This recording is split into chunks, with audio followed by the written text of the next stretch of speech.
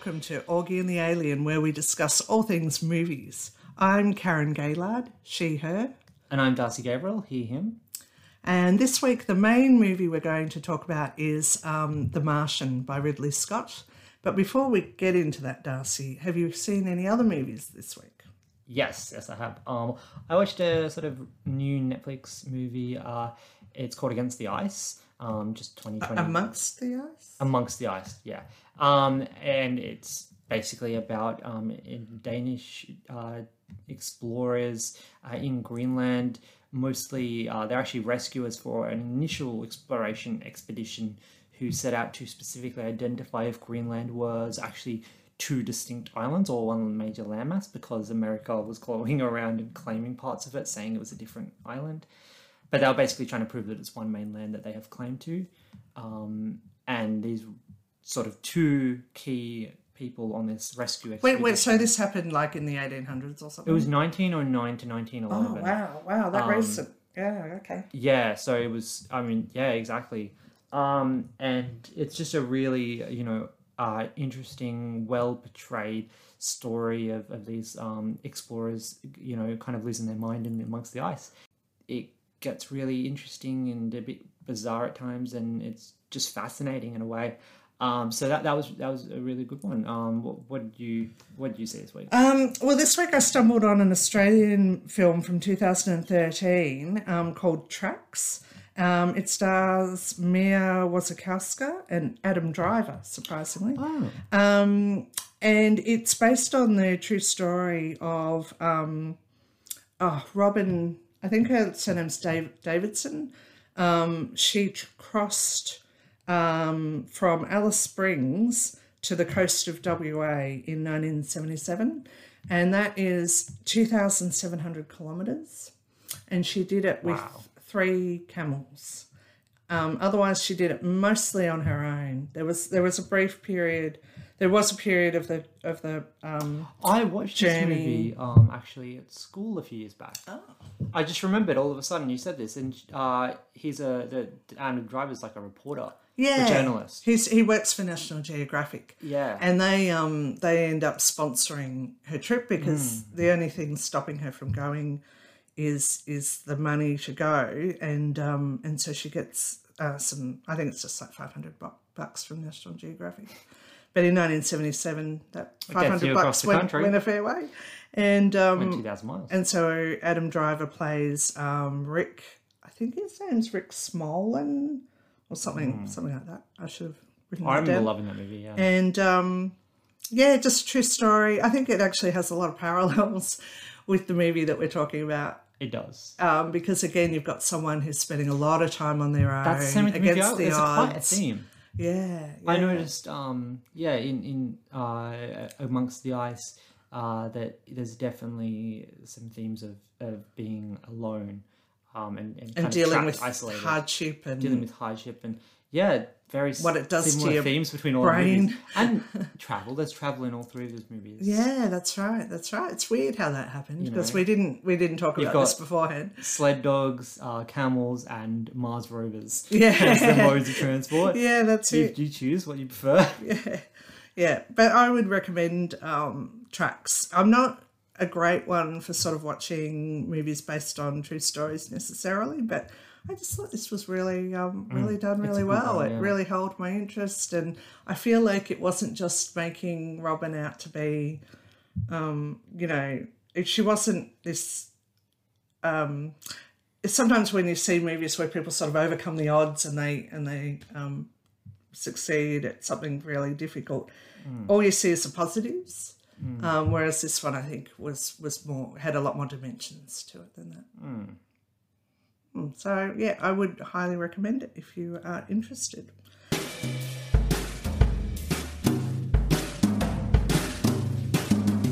now on to our main movie of this week, which is The Martian. So this is a 2015 movie. I'll see who it's by. I should have looked this up. It's Ridley Scott. Oh, yeah, it's Ridley Scott, of course. One of your favourites? One of my favourites. Sometimes not. So what do you think of this movie? So we're just giving our overview now before we get into the spoiler territory. Yeah, spoiler-free moment. As an overall look, I think this is a really enjoyable, entertaining film. I like that, it's obviously got that lightheartedness for a lot of the film. It was interesting though that when you picked it last week, you said I'm picking a more lighthearted film, and then the first 10 minutes of it is just they're all gonna die. But once you get through that really difficult bit, it's a lot more lighthearted apart from perhaps some other challenging moments that do come up, and yes, so I enjoy that, and I think Matt Damon's very good in this role. It keeps you wondering what's going to happen next. So yeah, should I say my score? I'll let you. You give your. What do you think of this film? Yeah, I mean, I love it. It's a really fun movie. I wouldn't, say it's the best movie ever. And being someone who's read the book, it's obviously the maybe not obviously, but the writer of the book did either entirely write or help write the script of this movie. So it has a lot of influence and is quite true to the book, but could never be quite as good, in my opinion. But it's still just a really fun, great movie. It's definitely one of my favorite sort of realistic kind of sci-fi movies. So that's sort of what I think. I can give my rating straight off the bat. Yeah, go for it. I'd give it. Oh, what are we doing it out of? Potatoes. Potatoes. Okay. I'd give it 8.5 potatoes. Oh, okay. All right. Well, I'll go 7 potatoes. 7 potatoes. Yeah. Was mine lower than you were expecting? Or higher? Probably higher than I was expecting. So I've gone generous as well. I'm being generous with my 7. I'm not being overly critical. I was going to do 8, and then I just kind of remembered how much I just love it. It's just fun. Yeah. It's fun. Yeah. So and we are very subjective in our ratings. Yeah. They're not scientific. I just find it fun. Unlike The Martian, they're not scientific. Well, there are parts of that movie. So should we move into the spoiler section? Yeah. Spoilers. All right, so I'm just going to give a quick rundown of the movie. So essentially, these 6 astronauts are on Ares 3 mission to Mars, where they're already there, I believe, 6 days or 16 days into the trip, Sols as they're called, a Martian day, which is about 25 Earth hours. And something goes wrong. There's a big solar storm that they briefly heard of, not solar storm, what do you call Mars storm. Yeah, a dust storm, that's it. It tears through, and this is the part where a lot of people complain about because it's unrealistic. The atmosphere on Mars is so thin that it would feel like a light breeze, that storm. Right. Even with how it looks. Yeah. But the book was written in a time where we didn't actually know that, so the author didn't know. Now, then after that, Mark Watney gets struck by some debris in all the storm as they're trying to escape. It damages his life support systems detectors, so they can't see that he's alive. They end up basically making the call to leave the planet without him because their MAV, Mars Ascension vehicle, that's going to take them up to their ship, is about to be tipped over and destroyed. So they need to leave now, otherwise they'll be stuck there permanently. So they go, and then later on realize that they left Matt Damon, Mark Watney behind. And yeah, it's pretty much. And then it's about how they get Mark back. Yeah, really? First it's sort of about him just trying to survive and find a way to communicate with NASA, and then eventually they realize blah blah blah, and it's just a cool kind of tale of rescuing someone. Yeah, and also a tale of it's got some parallels to other movies where people spend a long time alone. Is it what's the Tom Hanks movie where he's stuck on the island? Yeah, Castaway. Castaway. I was going to call it Shipwrecked. Yeah. Castaway. Or the one that I talked about earlier in this podcast, Tracks, where Robin spent months on her own. So, it does have some parallels to other films. It's also very similar, I think, to Apollo 13 in that you see a lot of NASA, nerds problem solving to get these people back alive. That's one of the... I actually find towards the end of the movie, it kind of switches perspective once the Ares 3 crew, who are already on their way back to Earth, turn back and start coming back to Mars. Well, they don't turn back, do they? They slingshot around the Earth. Yeah, they slingshot. They do the Rich Purnell maneuver. Yeah, around good remembering. The Earth to get enough speed to get go back. to Mars. Yeah. When they start going back, it kind of switches to their perspective for a while between them and NASA, and you don't see much of Mark because Mark's just moving along the country, moving along Mars on a rover, so it's a bit boring what he's doing, respectively. This point of the movie onwards is actually personally my least favorite part of the film, even though it's the climax and the ending, just because I love from the moment Mark Watney wakes up alone on Mars to when the NASA's actual like rescue mission is in action. That whole kind of point, that whole area section where it's of just the film being very self-reliant is just the best part, because you really see him and the other characters figuring things out in clever ways. Well, at first it's just him figuring it out because NASA have actually announced that he's dead. They've held a memorial service for him. They're totally one of the most delightful scenes of the movie is when that young astroscientist. I wonder what's that actor's name? She was in Station 11, which I really enjoyed. The picture's not sure. But anyway, she's the young astroscientist who is examining the satellite pictures of Mars and realizes that I think it's the rover is moving, is between photos. It's in different spots, and other things are moving around. I think the solar panels, and so she alerts them to the fact that it looks like Mark's still alive. And their reactions to that are quite priceless, because I think the PR person is the most shocked by that, because she's like, well, we've just told everyone she's Mackenzie Davis, good.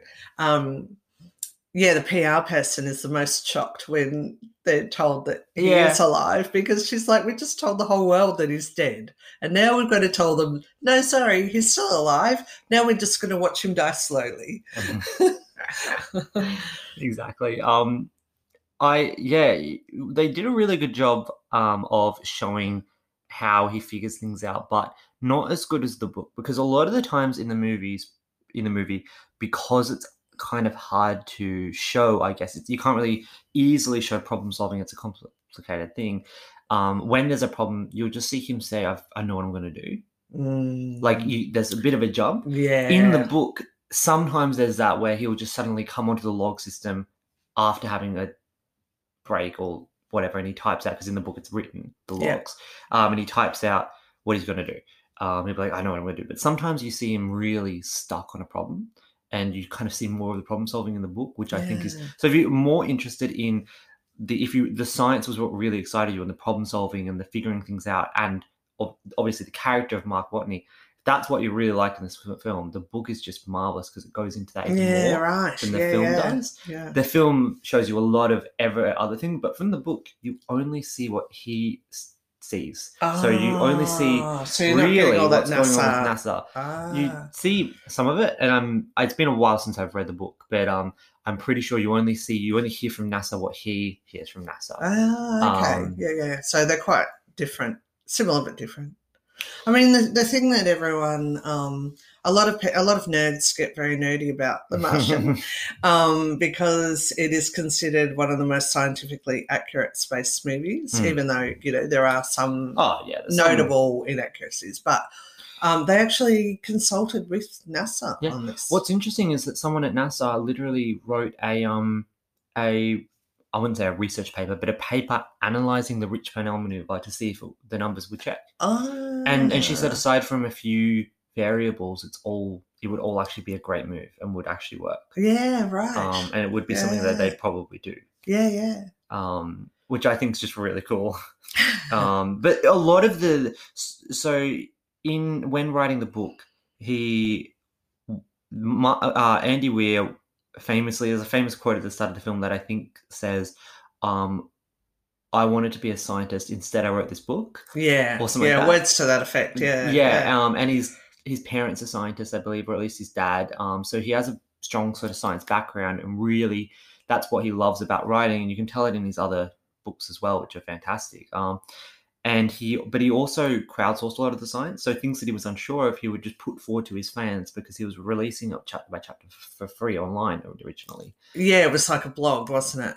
Almost. One week chapter or at a something, time, yeah. and people would come back with feedback, and they'd be like, "Oh, actually, there's this bit of science." So he was kind of evolving with the science community, and the things that he would have really been getting wrong in hindsight were just things that we didn't know. He wrote the book just before a major peak in Mars understanding. Like in the last few years, our knowledge of Mars has just grown. We've learned that there's water on Mars since then, which wasn't known at that time. Yeah. So it's really fascinating seeing all that. Based on what we knew at the time, the way he problem solves, how Mark can survive. Totally. How long he ends up surviving there? About 3 or 4 years, I think, doesn't he? With basically 1 year worth of food that he has to then stretch out. Every soul is an hour longer than an Earth. Yeah. So, when I say 3 or 4 years, I'm being very approximate. It was several. It was it was definitely. It was something like, or maybe it was like 500 and something souls. Yeah. So I'd say 2.5 years. Okay, it's much longer than he had enough food. Well, they were meant to be there 30 days. Yeah, and he they counted for 60 days of food for 6 people. Yes, and then he managed to grow potatoes, which was from amazing. A little batch of 9 potatoes or whatever they had. Yeah, for their Thanksgiving that they were going to have up there, and then he and then the potatoes got ruined. He managed to harvest, I think. He managed to harvest a lot of potatoes, but before there eventually the hab got blown up.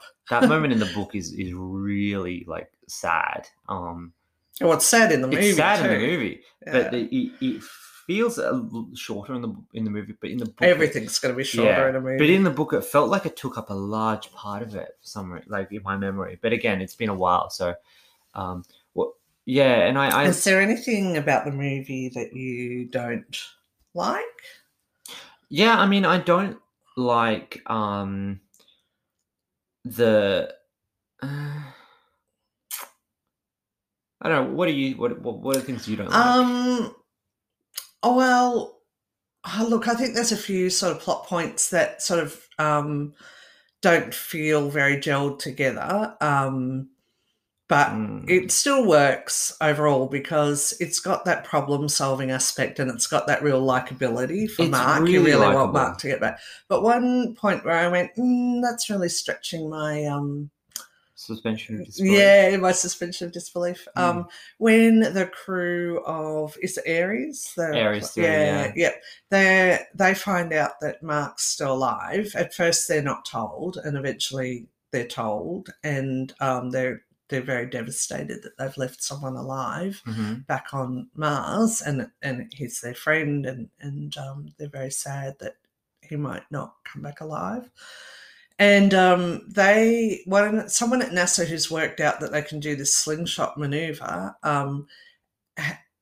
sends it to them sort of secretly, so that they become aware that this maneuver is doable, even though NASA has said that they don't want them to do it. Yeah. And they decide that they're going to, what do they call it? They're going to disobey orders, basically. Mutiny. They're going to mutiny and do this maneuver without NASA knowing, by overriding NASA's ability to control the ship at all. And I just thought, I mean, actual astronauts would not be mutinying, I don't think. And I don't think they would do things without NASA's okay. And yeah, I mean, it does depend.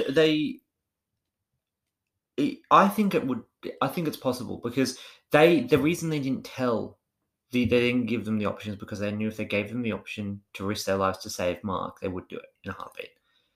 And I think that the moment they were given that chance, and they knew, even if they knew it wasn't something that NASA didn't necessarily want, I think it's something that they would potentially do. I just think it would be more of a conversation that everyone would have with NASA, rather than them saying we're just going to mutiny and do it But regardless. they can't. NASA's just going to say no. They can't talk to NASA. Well, NASA ends up agreeing. Well, no, they don't agree. They have to. They have to go with it. Once they start doing the maneuver, it changes everything. Every other possible solution would work. Yeah. It's all or nothing. So they force NASA's hand. Okay. I still just feel that they know that they have a bit unrealistic. The original plan was so risky and was unlikely to work, and I think it would have ended in disaster. And I think they were all very unsure that it was actually going to work. Yeah, they've presented an option that shows them that they just put in a little bit of risk, a little bit more time and space, and they have a much stronger chance. But that's why I think it was a good choice to do it. Yeah. I just don't believe that NASA wouldn't have talked to them about it and wouldn't have just worked out, as adults, talking to adults, how are we going to do this? NASA, I remember off the top of my head, Donald Glover. There we go. Oh, yeah. I should remember that. He's one of my favorite actors and musicians. He's great. He's a really awesome person and actor. And, he's terrific in it. That scene where he, where he gets up and he falls down. Yeah. Apparently that was accidental, but they kept it in. That is brilliant. There's a lot of great actors. Just looking, I've got the cast list right next to me, and looking at the faces, there's not a single one really that doesn't look super familiar. I mean, everyone is just a well-known established actor. Probably not the actor that I disliked the most, but the part that I disliked the most in this was probably Jeff Daniels as the director of NASA, just because it was necessary for the film because he couldn't, spend too much time explaining the depths of his personality. But he did come across as very two-dimensional. It was almost like a cardboard cutout of what a That's true. NASA I think Apollo 13 does a better perspective. It's not the same character, I don't believe. It could be not the same character, I mean the same job position. Oh, yeah, but the director of NASA. I don't know if it is the same position. I think it's potentially someone else. But in Apollo 13, in Apollo 13, you've got that famous actor, I can't remember his name, but the guy playing that sort of main head of NASA kind of role, calling the shots and whatever. And everyone has not Tom Hanks in the waistcoat. No, Tom Hanks is the astronaut. Oh, the Apollo. Who's the guy in the waistcoat? The waistcoat. There's no one in a waistcoat. Let's not talk about Apollo 13. I haven't watched it recently. Well, I just wanted to say that role, that one, even though it's the kind of the decision maker who has to make the hard decisions and does all these things, they do a really good job of giving him personality. It is a waistcoat because he gets one from his wife. Yeah. And he wears it the entire mission. Yeah. It was kind of a running joke there or something. But they give him a lot of character throughout, just sprinkled throughout. It's not much, but it's enough that you can see a rounded human being. Yeah. In this film, it is quite two-dimensional. Yeah. I mean, they try to give him some nuance by showing that he is perhaps he sometimes perhaps lacks courage and takes the less risky path each time. Yeah. And that sometimes backfires on him a little bit. That's the issue, is that but that's what a NASA director would probably totally. I think you're going to be unlikable in that role. Well, risk averse. I think he's risk averse. Yeah. Well, of course, but also somewhat unlikable. I think nearly every department is going to have their issues with that person. With someone making decisions. Because that person's going to be often making decisions they don't like. Yeah. One of my favorite characters was Benedict Wong, who was the the head of the Jet Propulsion lab. Yeah. That whole any scene with them, that whole team there, it was just they keep getting told they have less and less time. His just reactions is just brilliant. What does he say? One time he says, "I'm going to need a bed." I know, I'm going to need a new change of underwear or something like that. New change of pants. Yeah.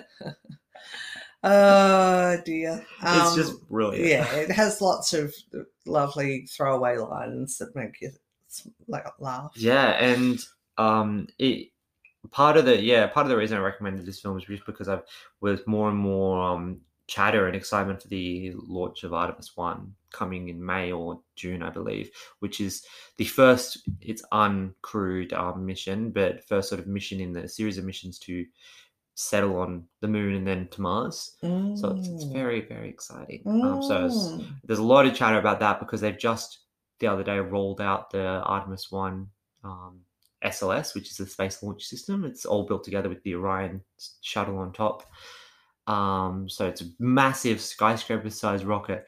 What's a bit shocking is this rocket costs something like $4 billion to make. And it's unlike SpaceX rockets, it's non-reusable. Oh, right. So they shoot up a $4 billion rocket and have to rebuild it. I see a future film about this, Darcy. But hopefully it doesn't go too badly wrong. well, it's space travel. It gets safer and safer The more we do it. every day. It's never going to be a 0% risk, but it's about how close you can get to zero. And it's, in the history of spaceflight, American spaceflight, there are two notable ones: Challenger and Columbia, which was the one that blew up, that's burnt in on re-entry, and Challenger was the one that blew up as it took off. Yeah. And those are sort of the most notable. Outside of that, there really haven't been many. And when you account for how many crewed launches there were 170 something missions with that shuttle alone. Obviously, every fatality is terrible, but it goes to show that it's. I mean, in number wise, it's almost safer than driving these days. Flying a spaceship, which is bonkers. But it's because you're just reminding me of that of the end of the film where he shoots up in that it's that little spacecraft. That's one of the best scenes. And they had to take everything off it because it was too heavy to reach the Ares 3. It's basically shooting through space in a convertible. Exactly. What I love, it's one of those things where it's fiction, but it's one of those things that is so mind-bogglingly bizarre and crazy, yet real, like realistic. Yeah. That it feels real. Like it feels like I didn't. I can be quite the skeptic, but at that point I was kind of, fair enough. It's just such a bizarre, crazy thing that it just makes sense. And the science checks out for the most part. Because the atmosphere is so thin, you don't have the heat issue, you don't have you don't have much wind resistance, you can just go up. He's in a pressurized suit. It was more about getting the speed so that he would reach the Ares 3. Totally. And then he still doesn't get high enough.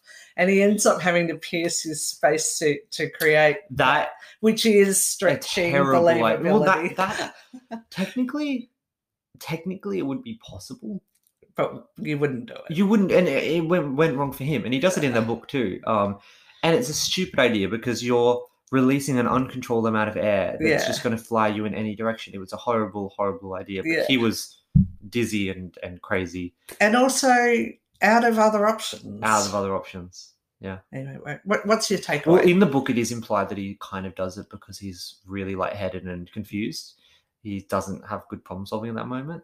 Anyway, my primary takeaway is just a really fun movie, and I kind of wanted to. You'll always love it. I'll always love it. I think it's just very, very awesome. I love kind of the problem solving in this and other movies. There's a lot of movies where there's a serious challenge that all sorts of people have to come together for to really problem solve, and those are often the best kind of movies. Look, overall, it's just that I love the movie. I mean, it's hard to say because it's not some amazingly artistic thing. It's just an enjoyable, fun thing with lots of good acting and really just incredible story that will always hit home for me. I love all the little details and all the large spectacles.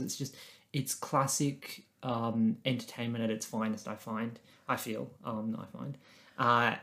And I just think it's kind of a little treasure, a gem, a hidden gem, not hidden, but a gem. It's just a gem of a movie, and I love it. You'll always love it because it brings together a few of your favourite things. Totally, just a lot of themes and elements that I really like. And if other people really like the sciencey stuff or just anything to do with space or the actors in this, it's just a really fun film. If you haven't seen it, it's just fun.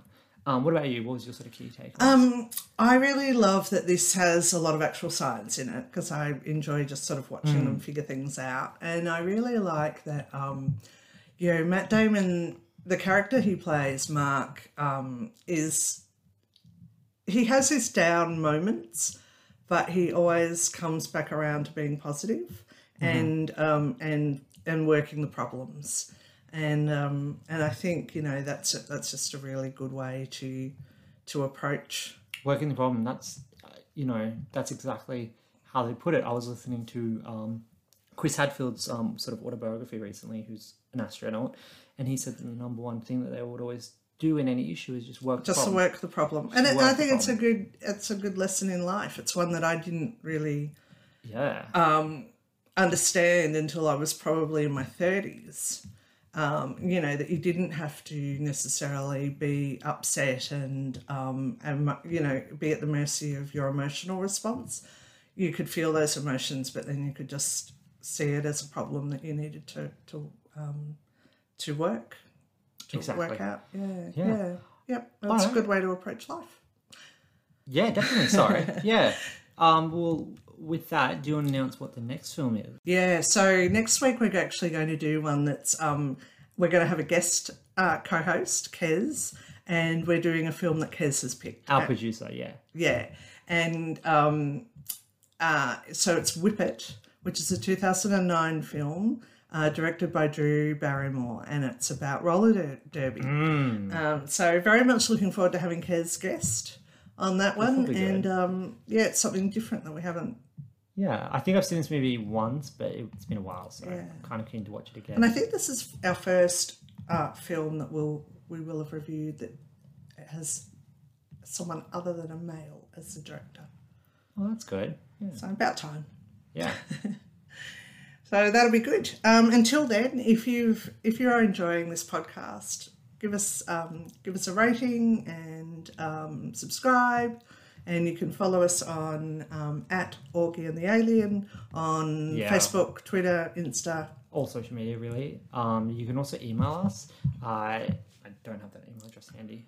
I think it's just augieandthealien@gmail.com. Yeah, I think that's it. Yeah. Yeah, so if you have any suggestions for movies that you would like to have us discuss, you can email your ideas to send them in. Augie and the Alien. They'll be open to all review, good or bad, so just be prepared for that. All right, with that, then see you next week. See you next week. Bye.